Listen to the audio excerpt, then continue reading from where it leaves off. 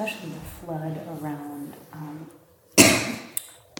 sense pleasures and becoming, I mean, how it's experienced as like the mind is overtaken.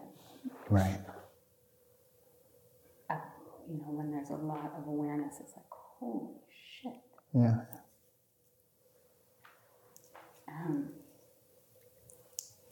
And bringing mindfulness to that. There's part of me that's like, what do you do with that? It's intense. Yeah. I mean, to actually, there's the part of like maybe refraining from the action, you know, and that's possible. Yeah. But it still doesn't address like, what do you do with this energy, that drive? Yeah. So, if you have anything to say about that. Well, you know,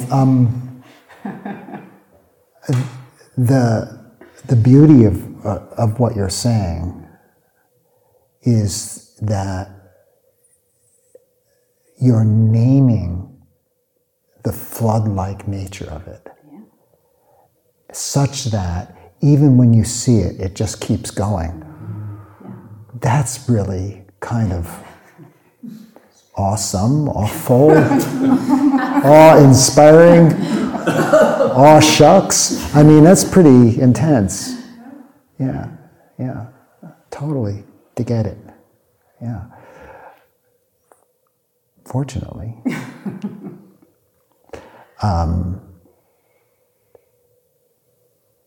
You know, of course we recognize that seeing it with the cognizing, you know, thinking mind, we know that that doesn't necessarily go down into the totality of the body, the emotions, all that's beneath those layers of thoughts. It's like the thoughts are like a thin layer of atmosphere around the planet of me. And then there's all of the, you know, right? So, it's not a one-fold path, it's an eightfold path. You know, and you actually very cleverly, I think, named, I can refrain from certain actions. Sila, right? That's the, you know, I can meditate. Well, if in the light of what I just said, meditation is directly addressing the avijja, right? The ignorance. So that you begin to see this. Because if you don't see it, if you don't have the courage to see it, or if you just want it to be different, you want to stay attached to your pleasures, and you know, you're kind of comfortable with the collection of fears that you've amassed. And, you know, it's sort of like, okay, I think I'll just, I can wait this one out. It's only another, 50 years or whatever.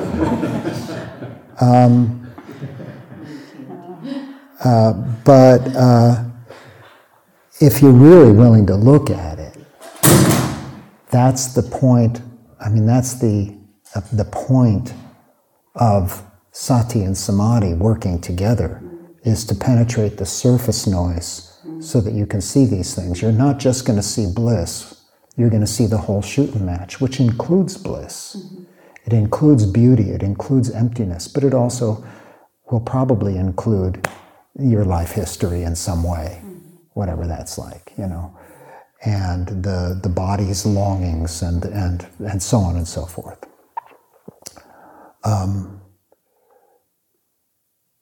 And along with the sati and samadhi on the Eightfold Path, you have the right effort. And what does it really mean to abandon the unwholesome and cultivate the wholesome? It's like, wow, what a teaching. That's the whole of our habits and our whole of our psychological entanglements. And so on. And what we're doing right here, even as we're speaking, is we're cultivating right view. I mean, we're looking at what's the issue here, what's the problem, what's going on, right? That wise understanding then says, okay, let's see, I could continue for the rest of my life going in this direction of intoxication, temporary appeasement, further intoxication, hurting about 1,000 people on the way, and then dying. I could do that. But wait a minute, maybe something else is possible. And maybe you experience something else that's possible. Maybe you experience it right here. Maybe you experience a moment of love, a compassion that's not fabricated by a practice, but is just the responsiveness of a heart that's open. Maybe you experience a stillness and find that in stillness,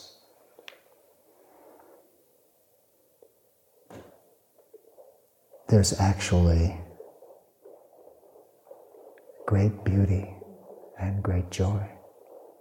That it doesn't have to be a thing, right? And you discover these things, then you say, okay, so let's see, we got the hurting 1,000 people, and we got the, constant pain, a little bit of pleasure, more pain, and then death. Or there's this possibility, right? And you see that. And when you see that, the heart begins to make its choice. If we want a quick fix, though, I don't know. The human situation is complex. But I hurt with the question. With you, I hurt with that.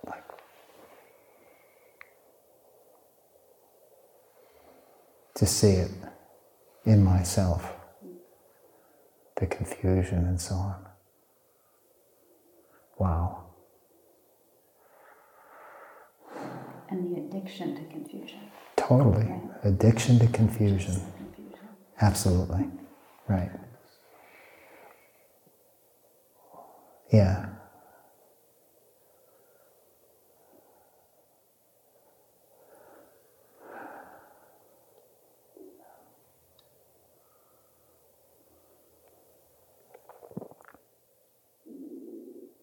Quick question, if that's okay. It sounds like you're linking all of this to self, like if there's one, there's the other, and if there's not one, there's not the other, or the arising of self is automatically going to mean that there's the arising of the sensual pleasures and all of that. Self is a mental fixation built up out of stress.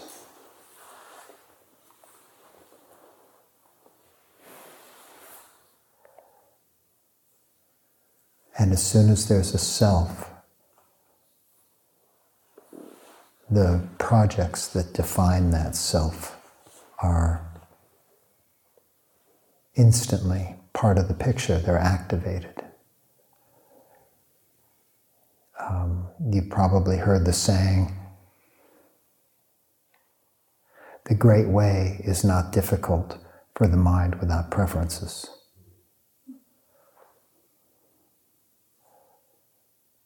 Those preferences push us one way and another.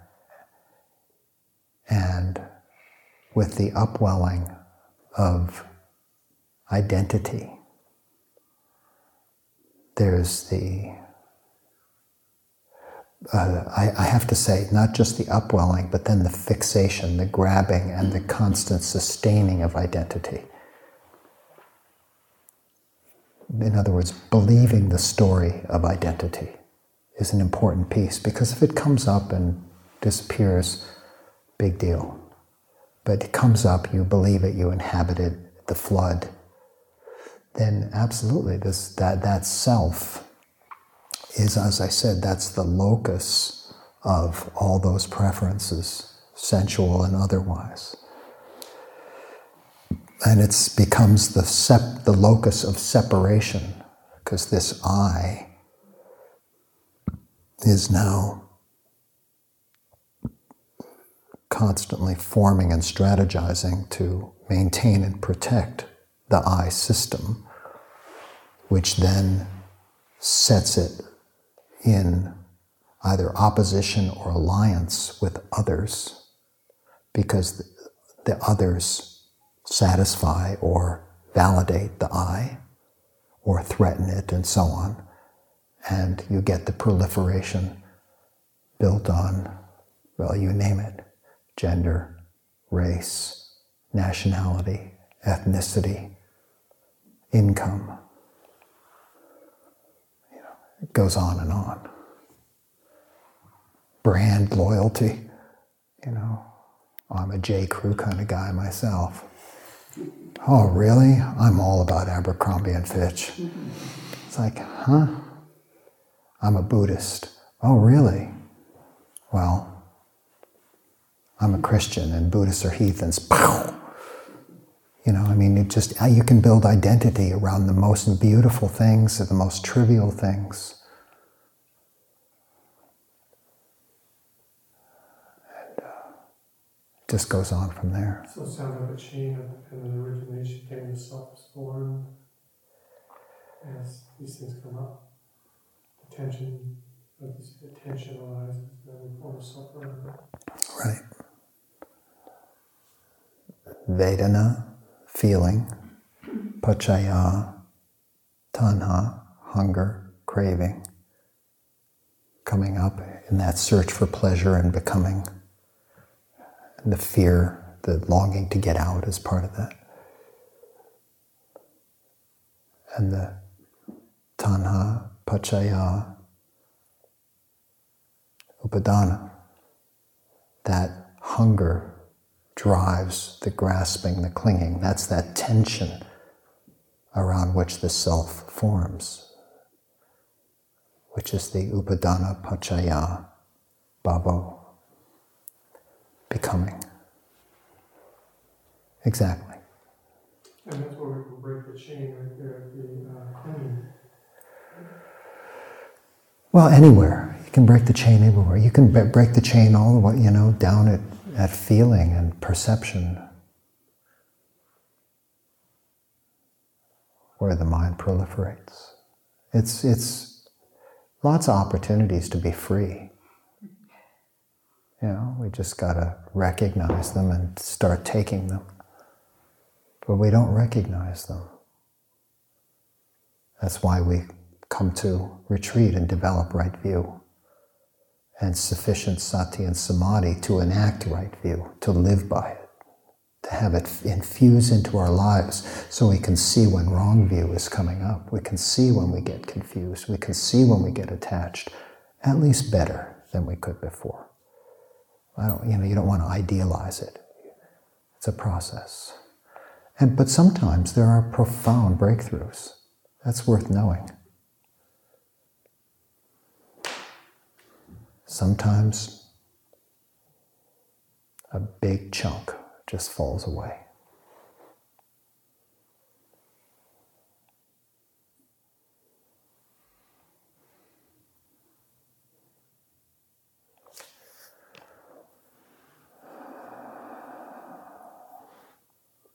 So that's practice.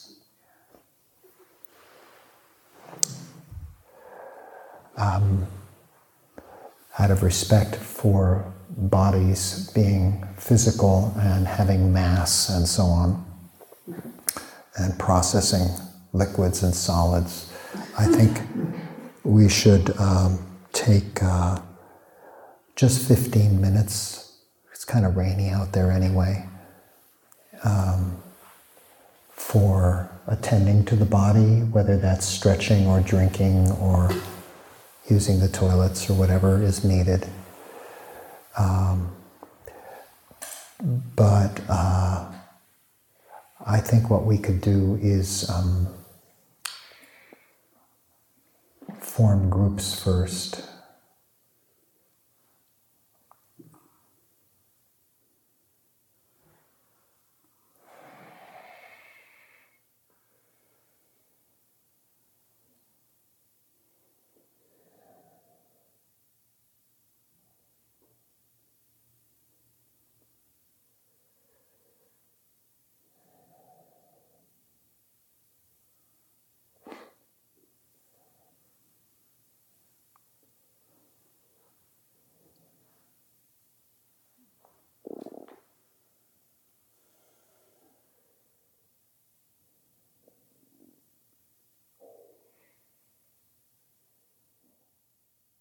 I hope you don't hate me, but groups of 3. It's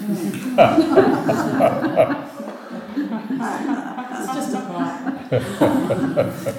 And there will be actually, let's see, there's 29, so there could be either a couple groups of 4 or one group of 2 or whatever suits you. You know, I'm not going to worry about it. You shouldn't either. Okay? Thank you very much. Form groups first. Form groups. Form the groups and then take 15 minutes. We'll get together at 10 minutes after 4. Thank you.